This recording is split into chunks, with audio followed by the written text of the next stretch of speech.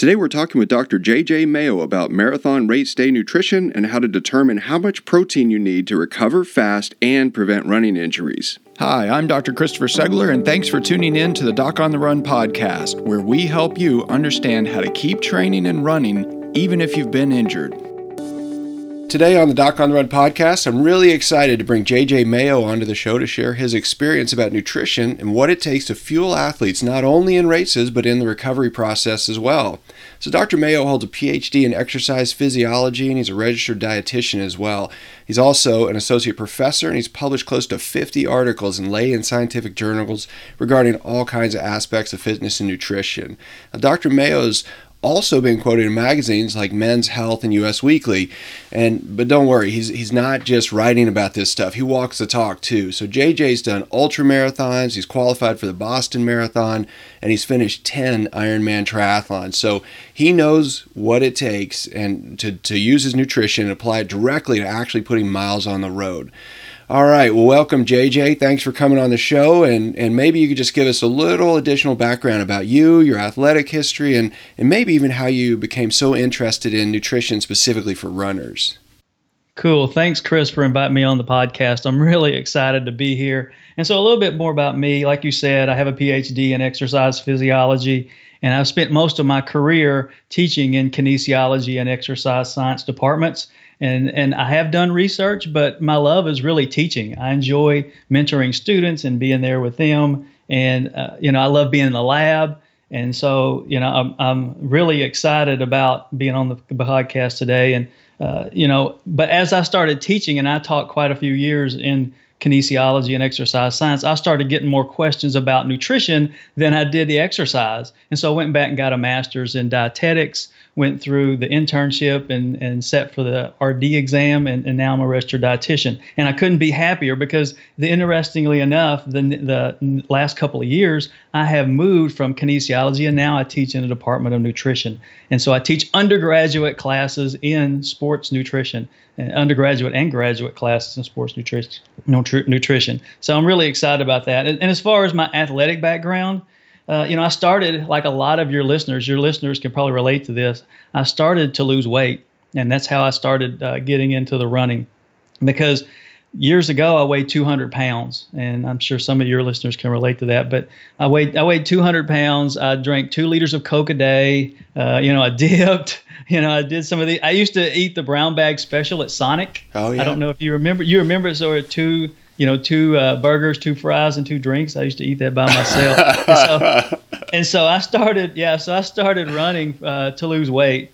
And so I lost 40 or 50 pounds, and I just continued to challenge myself. And so I started with 5Ks and 10Ks, and eventually started doing marathons. And I wanted to challenge myself further, so I started doing triathlons, and ultimately it led to doing Ironmans in 2002. So, and even the last couple of years, I've started doing some more trail running stuff. And, when you look at this, I never win these races, but I'm always really competitive within usually the 10 to 20% of, the field.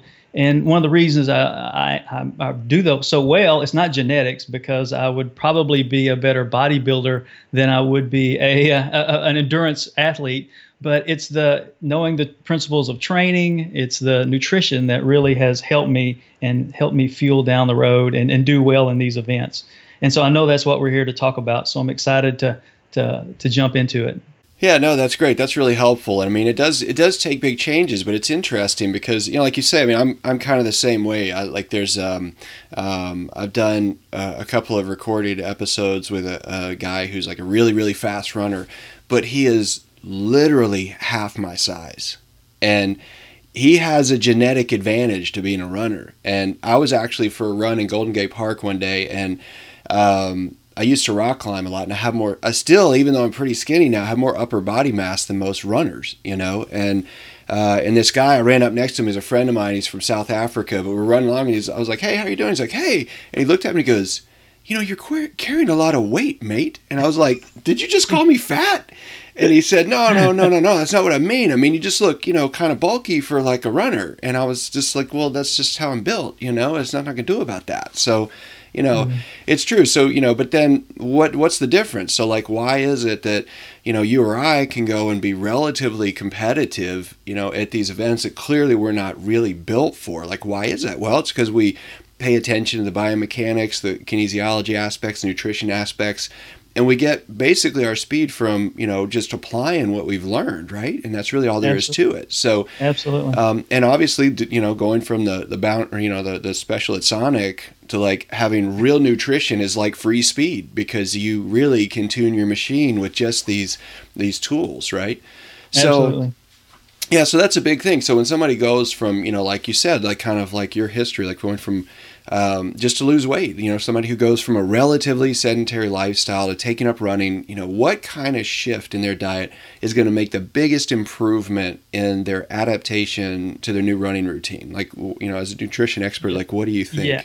Well, I think it's the simple things. The first thing you would do is just to cut out the junk. I mean, I know when I was back in that position, that's what I did, is I just really focused on cutting out. Now, you don't have to cut it all out, but you need to cut it back, And I usually live and tell my athletes to live by the 80-20 rule, where 80% of the time you eat healthy and 20% you can blow it. And the 20% that you blow it, I would even like to have that a little bit planned. Like a lot of people do that. Like on Friday night, they know they're going to have a blow it day where they go out and eat, pizza and eat a little more than what they normally would. So I like the 80-20 rule. And, if athletes, they may have seen this before, but as a registered dietitian, nutritionist, we talk about the plate method, where, half of the plate is, fruits and vegetables. The other half is broken up where you have your whole grains and then your protein.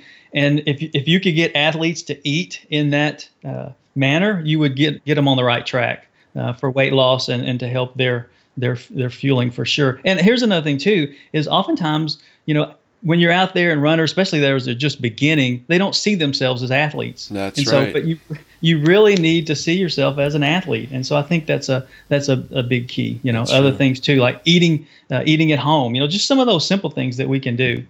Yeah, no, it is really, that's a big part of it. It's really, we talk about the mental aspects of these kind of races and stuff, but how you view yourself really does make a big, big difference. And, I remember like when I did my first marathon, I was, I didn't view myself as like, still, even though I've been running for a really, really long time, I didn't view myself as like a real runner, and I was on my way to go do my first marathon. I was in the airport. I was sitting on the floor in a crowded airport. The flights were delayed. And I was talking to this guy who was actually going to run the same race. And he'd run like, 100 marathons or something. And so in my mind, he was a real runner, And I'm sitting there talking to him. And I was like, well, I'm just going to do my first marathon and all that kind of stuff. I was still kind of sheepish about it, even talking about it. And when his wife came over, he said, hey, I want to introduce you to this guy. This is Chris. He's a marathoner.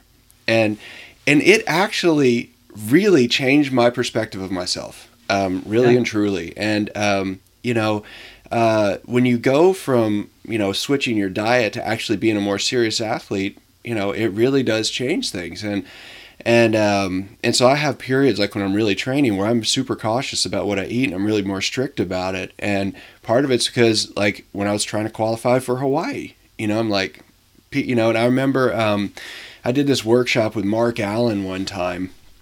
And he was at the time trying to beat Dave Scott. Dave Scott was taking home all the titles, right? And so Mark tells this story, and he said he had this realization that like Dave Scott was eating cottage cheese, he was, for most of his protein, and he would take a strainer, put the cottage cheese in the strainer, and rinse it under running water to get more of the fat off of it before he would eat it. And so Mark said, I finally realized that like I have to, when it comes to nutrition, I'm trying to beat a guy that rinses his cottage cheese. And I actually bought a strainer and hung it on the wall in my kitchen to remind me of that. And like, that's the thing, is that when you realize, like, if you want to beat that guy, you got to even rinse your cottage cheese. It's true. It's the small things. And it's that way in many sports. Yeah, I agree. And so you think about this, and you mentioned it earlier about weight loss. That's one of the easiest things runners can do to get faster. Right. You think about it, you for every pound you lose, you're 2 to 7 seconds per mile faster. That's right. That's minutes. Yeah, so I mean, people kind of downplay that, and they think, well, it's how I'm built and all this other stuff, and they'll say that. But the truth is, I mean, like, okay, well, we're from the South, right? I'm originally from Tennessee, and everybody knows NASCAR there, right? Sure. You don't see any back seats in NASCAR, vehicles, right? Like, there's a reason they take everything out that's not crucial, and and it's that way. So that's a lot of where my thought process behind a lot of stuff comes from. And many years ago I raced motorcycles professionally before I went to med school, and when I started to actually improve and I was racing professionally, I had this interesting conversation with a guy who was my mentor. His name was Fred Provis, and one day I was talking to Fred about all the subtle little changes that can mean the difference between winning and losing. And Fred looked at me and said, Chris, you and your motorcycle are pretty much the same as all your competition. And when you get to that level, the only difference between first and second place may be what you had for breakfast. Now, Fred, was not exactly like the vegan kind of guy, right? So still to this day, like now he lives in San Diego. When I go back to Houston to visit, I always post pictures, like when I go to Taco Cabana, which is like my splurge place, and he's always like, oh man, I miss Taco Cabana. But Fred knows and knew back then, many, many years ago, that nutrition was key, right? And so that's a big part of the thing, is that even though like racing motorcycles is an athletic activity, when you think about athletic activities, that's not what most people think of. They think of running marathons, doing Ultramans, Ironmans, that kind of stuff. And in those things, the fuel is incredibly important. And although few runners, when you ask them, why did you win? Few of them will say, well, it's because of what I ate. They'll say, well, it's because of these training things that I did. It's this, routine that I've stuck to. It's all that. I think that a lot of the times when you see somebody, particularly at an Ironman or a marathon, who's completely cratered and fallen apart on the course, they blame the nutrition and their failure of execution of their nutrition as the cause of failure. They'll say, well, I could, whatever, I blew my nutrition. So it's interesting to me that it's a common like scapegoat, when things come apart, but it's not what people really focus on. Right. So, that's it. No matter how well trained you are on race day, if you go through the aid stations and you're eating potato chips and chocolate chip cookies or something, you're not going to PR, and so I don't get it. It really does baffle me when I'm on a race course and I see these completely ripped, obviously super well-trained athletes reaching for cookies and potato chips and stuff when they're going through a marathon. It just doesn't make sense. So, I know that you have an entire website and coaching program built around this idea of optimizing fuel for runners. And so, when it comes to that stuff, what are the biggest mistakes that runners seem to make when it comes to nutrition on race day? This is the Doc on the Run podcast. Don't go anywhere. We'll be right back. What's a virtual doctor visit? The idea of not running at all while waiting for my foot to heal was simply depressing. I really needed a second opinion from an expert, someone who specializes in helping runners. What you'll get from Dr. Segler, in my experience, is expert runner and medical care that's individualized for your needs. I left with actionable steps to recover from my injury. Dr. Segler is different, and I felt heard, didn't feel patronized, and I felt like he prioritized getting me back to running as soon as possible, as much as I did. I just couldn't see sitting around for 6 weeks knowing my hard-earned fitness would vanish. I know Dr. Segler is an expert, and I wanted to see him in person. But frankly, I just couldn't afford the cost of a house call. I saved enough money to pay for my next marathon registration. You'll have an appointment with Dr. Segler, whether it's via Skype or on the phone. You can expect, 1, he's going to be on time. 2, he's going to be able to spend more time with you than the typical visit in a doctor's office. And both of those are going to result in a more effective diagnosis and treatment plan for you. I'm a young woman in the Philippines, and I hurt my ankle yesterday. I just wanted to say thank you, and that it's such a relief to be able to find a website like yours and get some information when I'm in a place with little to no medical care. So I just wanted to call and say thank you. You're awesome. Book a virtual doctor visit and get a second opinion online today. Welcome back to the Doc on the Run podcast. So, when it comes to that stuff, what are the biggest mistakes that runners seem to make when it comes to nutrition on race day? Ooh, wow, that's a great question, Chris. And there are quite a few, more than you would think. And I've kind of bundled it into just a couple things here. One is not having a plan at all. And this is kind of really what kind of led me to create my website, create my programs is a couple years ago. And you know, like I participate in quite a few events, but I also volunteer for a lot of events too. And so I was working packet pickup at this half and full marathon a couple years ago. And I just made a point of every person that came in to pick their packet up, I would ask them, what'd you eat? What are you going to eat the night before? What are you going to eat tonight? What are you going to eat tomorrow in the morning? You know, what are you going to eat and drink during your event tomorrow? They had no idea. Right. They hadn't even thought about it. And it makes such a huge difference from the elite level all the way down to the age grouper like us. You know, I was just looking back. You guys, I'm sure you probably heard, and your listeners have heard of a guy named Haile Gebrselassie, one of the best runners, elite marathoners in history. And in 2002 and in his previous events, he ran well, but he never used sports drink. In 2002, he ran a 2:06:35 in London. Wow. Okay, which is great. But then he started actually using sports drinks and nutrition products during his event. And that was in London in 2002. And in 2008, in the Berlin Marathon, he set a world record, 2 hours, 3 minutes, and 59 seconds. And that's because he just started using nutrition on the course and having a plan. He worked with a sports nutrition individual to help them put together a plan. And then in 2014, a research article, this is a really popular article, what they did is a field-based experiment where they had all these marathoners. They had a group of marathoners, and they divided them into two groups. And one group, they actually put together a plan for them and helped them develop a race day nutrition plan. The other group, they just kind of let them do their own thing. And they were matched by fitness. So their fitness levels were the same. And they even gave them one half marathon to practice. This was actually the Copenhagen Marathon that they did this in. But then they let them run the marathon, and as we would expect, the individuals that had a race day nutrition plan, even though the groups were matched by fitness, they ran 11 minutes faster. Wow. Yeah, that's the thing is, I mean, you know, when people hear this, like, for people who aren't marathoners, when they hear, okay, well, the guy ran 2:06, then he ran 2:03 or whatever. Like, okay, that's only 3 minutes. Like, 3 minutes takes me that long to tie my shoes, right?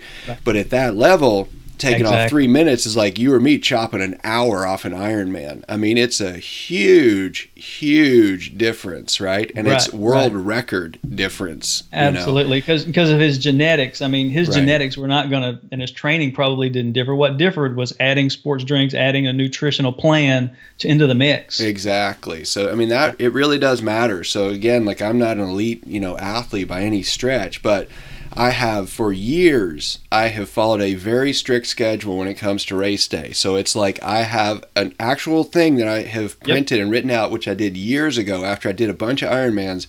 Like I figured out what works.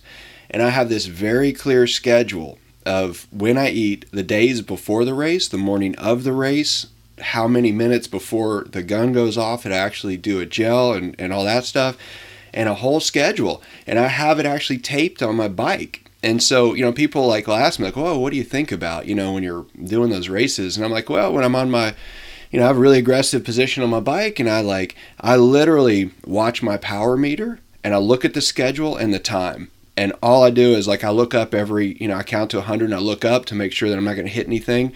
And I keep my head down and I eat and I watch the power meter. That's all I do until I get off the bike, and because it's all that matters. It doesn't matter who's passing me. It doesn't matter what horse is on the side of the road. It doesn't matter. And it's just about getting the fuel in and maintaining the power. And, so it is a small thing, but that's where, like we said, the genetics don't change. Your training, unless you have a lot of free time, isn't going to really change appreciably, but you can get huge gains. And so, it's like the free speed, it's like having a lighter weight race car or, going downhill kind of, it just makes a huge difference. So, Yeah, and rehearsing that plan is also important too, Chris. You have to put this plan together, but then in training, you got to figure out what's going to work. How much fluid can you consume per hour? How many calories can you take in per hour? And those are all really important things. That's true. Too. Yeah, so I actually tested that stuff too myself. I had a period where I spent one summer when I was doing races like Texas and Louisville. They've changed them now, but they were really hot races historically. And knowing they were going to be hot, I trained for those. So I actually spent time doing all my training rides and runs midday in the summer in Alabama, where I would go in and I actually charted out and tracked like how much could I take in on these hard effort rides and runs. How many ounces of fluid could I take in while I was on the bike? How many gels could I take in without upsetting my stomach? And I figured it out. So I don't have to wonder now. I show up on race day. I know exactly how much I can take in and not throw things off course. So, perfect. So it's not just racing though. So what about in training? I mean, are there big mistakes that you see athletes commonly make that really can inhibit their whole developmental process, their whole performance building, or even like put them at risk of injury, with nutrition? Yeah, that's a good question. So the training aspect is also really important, like, as you know, and what I see most of the time is injury-wise is athletes running too much. Yeah. We talk about runners and just doing too much.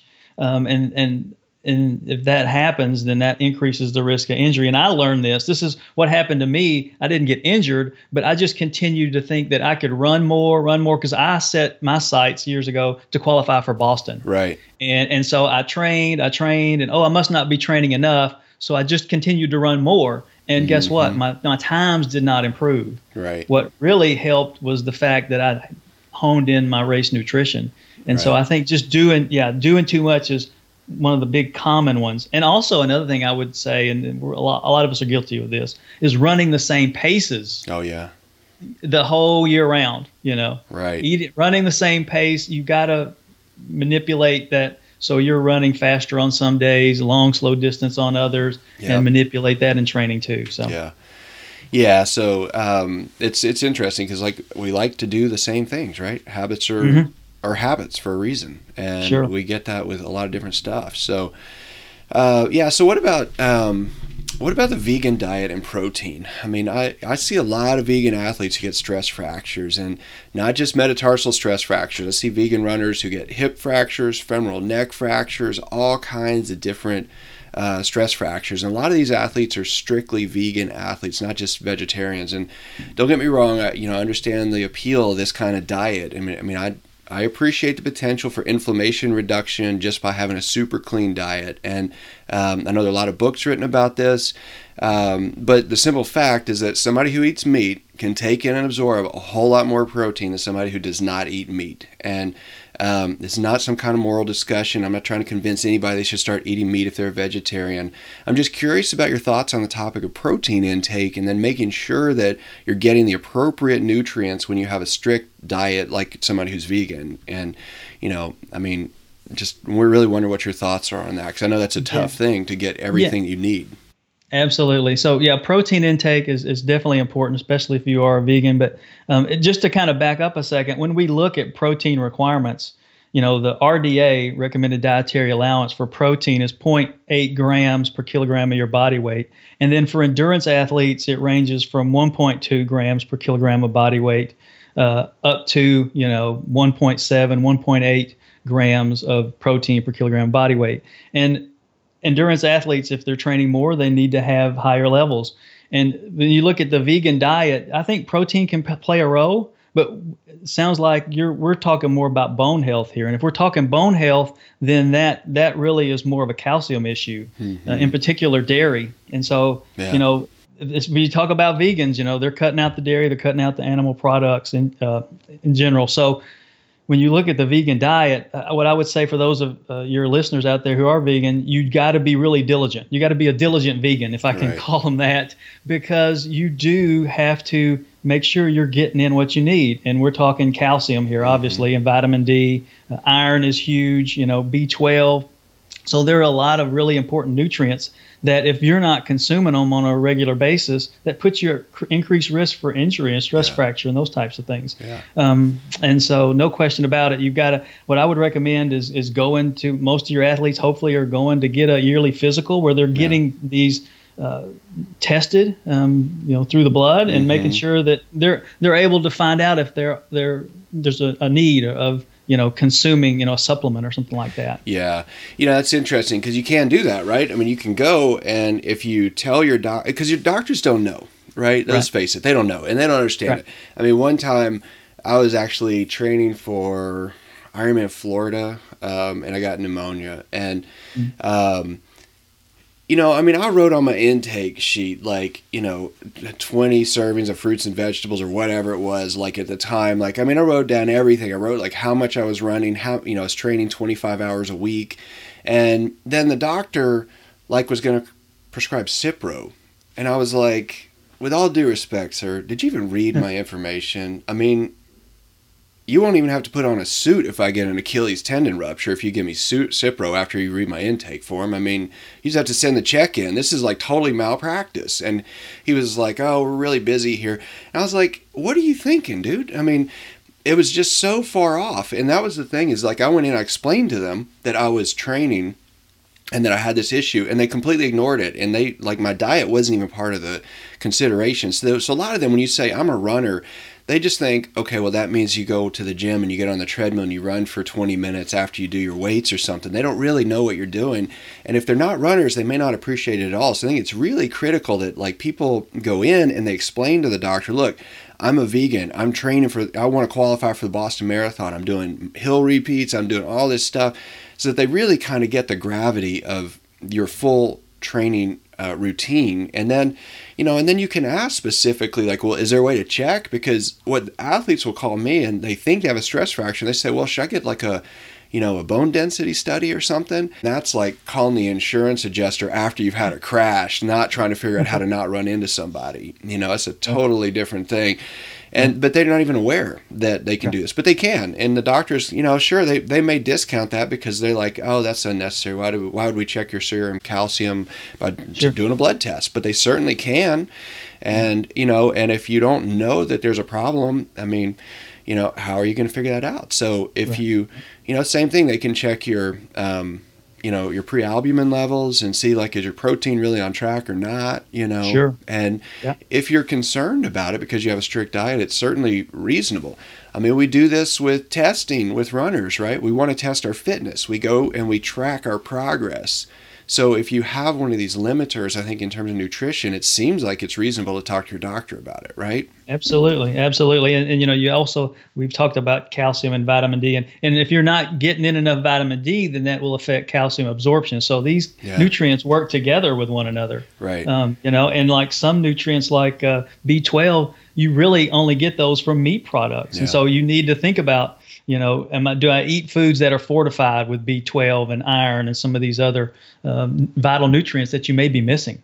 And if you have to have some sort of, you know, additional supplementation, it's crucial that you get high quality supplements. I mean, absolutely. There was that whole fiasco a couple of years ago with, you know, all the grocery stores and all these places got slammed where people went in, they did a whole bunch of random testing of over-the-counter nutritional products, and some of them had like actually 0% of what was claimed on the label, you know? Absolutely. Yeah. There are a couple of independent supplement testing labs. ConsumerLabs.com is one, and then there's USP. If it has that USP label or Consumer Labs label, then you know it's been independently tested and you can assure that it's a good quality product. That's really helpful because, I mean, you think, like, if you go to a big retailer, you know, whether it's a grocery store or anything else, you assume that everything's safe and that it's on the level. And, I mean, the retailers are not in charge of that. They're selling it, but they're not really in control of it at all, right?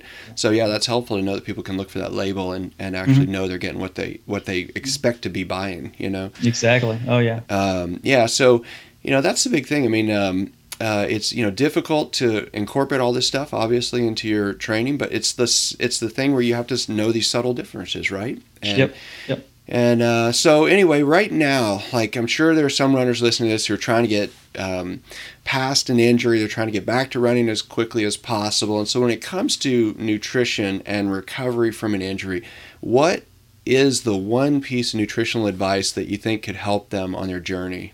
Okay, good question. You know, what I would say is if you are injured and you're trying to return from an injury, one of the key things is to make sure you're getting in adequate calories. Because think about this. Oftentimes, individuals, if you're not getting in enough calories and you're under fueled, then, you know, that protein is just going to continue to be broken down at a very rapid rate. Right. And so, by the same token, though, if you're over consuming calories, then you're going to be gaining weight. You're going to be gaining fat, and you don't want that. Right. And so adequate calories are number one. And then also at that point, you can increase your protein levels at that point. When you have a stress, right. You have a fracture, that type of thing, 2 grams of protein per kilogram of body weight, 2.5 even would work. It's like almost doubling it. Yeah, absolutely. Yeah. Mm-hmm. Yeah. You need more protein. Yeah. I've seen several athletes that I have gotten injured, and it's a fascinating thing. And I don't know if it's like just sort of switching back to comfort food or what it is, but like I have seen a number of athletes where they're like, they're really hardcore runners and they have what seem like obsessive diets. And then when they get injured, they kind of switch to pizza and ice cream. And they'll say well, what does it matter? I'm not training. I'm like, well, all training is where you go and you do deliberate tissue damage so that you can repair it and become stronger. Absolutely. So now what you have is a larger version of that, an overtraining injury. And it's really it's the same thing. It's just a bigger scale of a problem. And so if you're really obsessive about getting the right nutrients in so you can rebuild this tissue on a daily basis when you have a big catastrophe like an overtraining injury, why would you not want to do the same thing? But they just think of it as well, they're not putting out the same, it's just like a calorie in, calorie out kind of attitude. And they're like, well, I'm really not doing anything. Yeah, you are. You're rebuilding tissue, something that's really been broken. You've got to get the fuel in for that. Right. And it has to be quality, like you said. Yeah, sure. It's got to be high quality stuff. That's for sure. It's not easy to do, but it's critical, right? Yep. I mean, with athletes, that have these issues, whether it's they're trying to figure out what to do on race day, they're trying to figure out what to do in training, they're trying to figure out even where do they really get started with improving their nutrition, altering their nutrition to really optimize their performance and become a better, faster runner. Where can they find you? I mean, where is it they can go find you and get help from you directly? Thanks, Chris. My website is fuelforendurance.com, and that's where I blog, and that's where I have all my goodies. If you want to call it that. Yeah. I've got close to 50 or 60 blog posts on all kinds of topics. Wow. Injury, carbohydrate utilization, hydration, you name it, it's on there because I'm just trying to help. My goal for 2017 is, how runners, they set this goal, and you probably have friends that do this. They want to run 2,017 miles, and I want to help 2,017 runners feel better in 2017. That's awesome. My goal. Yeah, that's my goal. And you can go there, and I've got one of the key things is I've got a free download. It's the 7 steps to creating a marathon nutrition plan for anyone that's interested. Yeah. Excellent. So they can go there and they can get that for free. Absolutely. Wow, that's great. Okay, well, we'll put that in the show notes too, so that people have a link to get there directly from our site as well. But that sounds great. All right, JJ. Any other closing advice for the runners out there trying to get on track? No, I think we've covered quite a bit. I think the key thing is just to train hard and fuel well, and you're going to see positive results. All right, JJ. Well, thank you very much. I appreciate you coming on the show. This has all been super informative. I mean, I've learned a lot certainly during this episode, and I'm really grateful that you came on to share all of your knowledge with all the runners out there. Thanks so much, Chris. Thanks for your time. If you have a question that you would like answered as a future edition of the Doc on the Run podcast, send it to me, and then make sure you join me in the next edition of the Doc on the Run podcast. Thanks again for listening.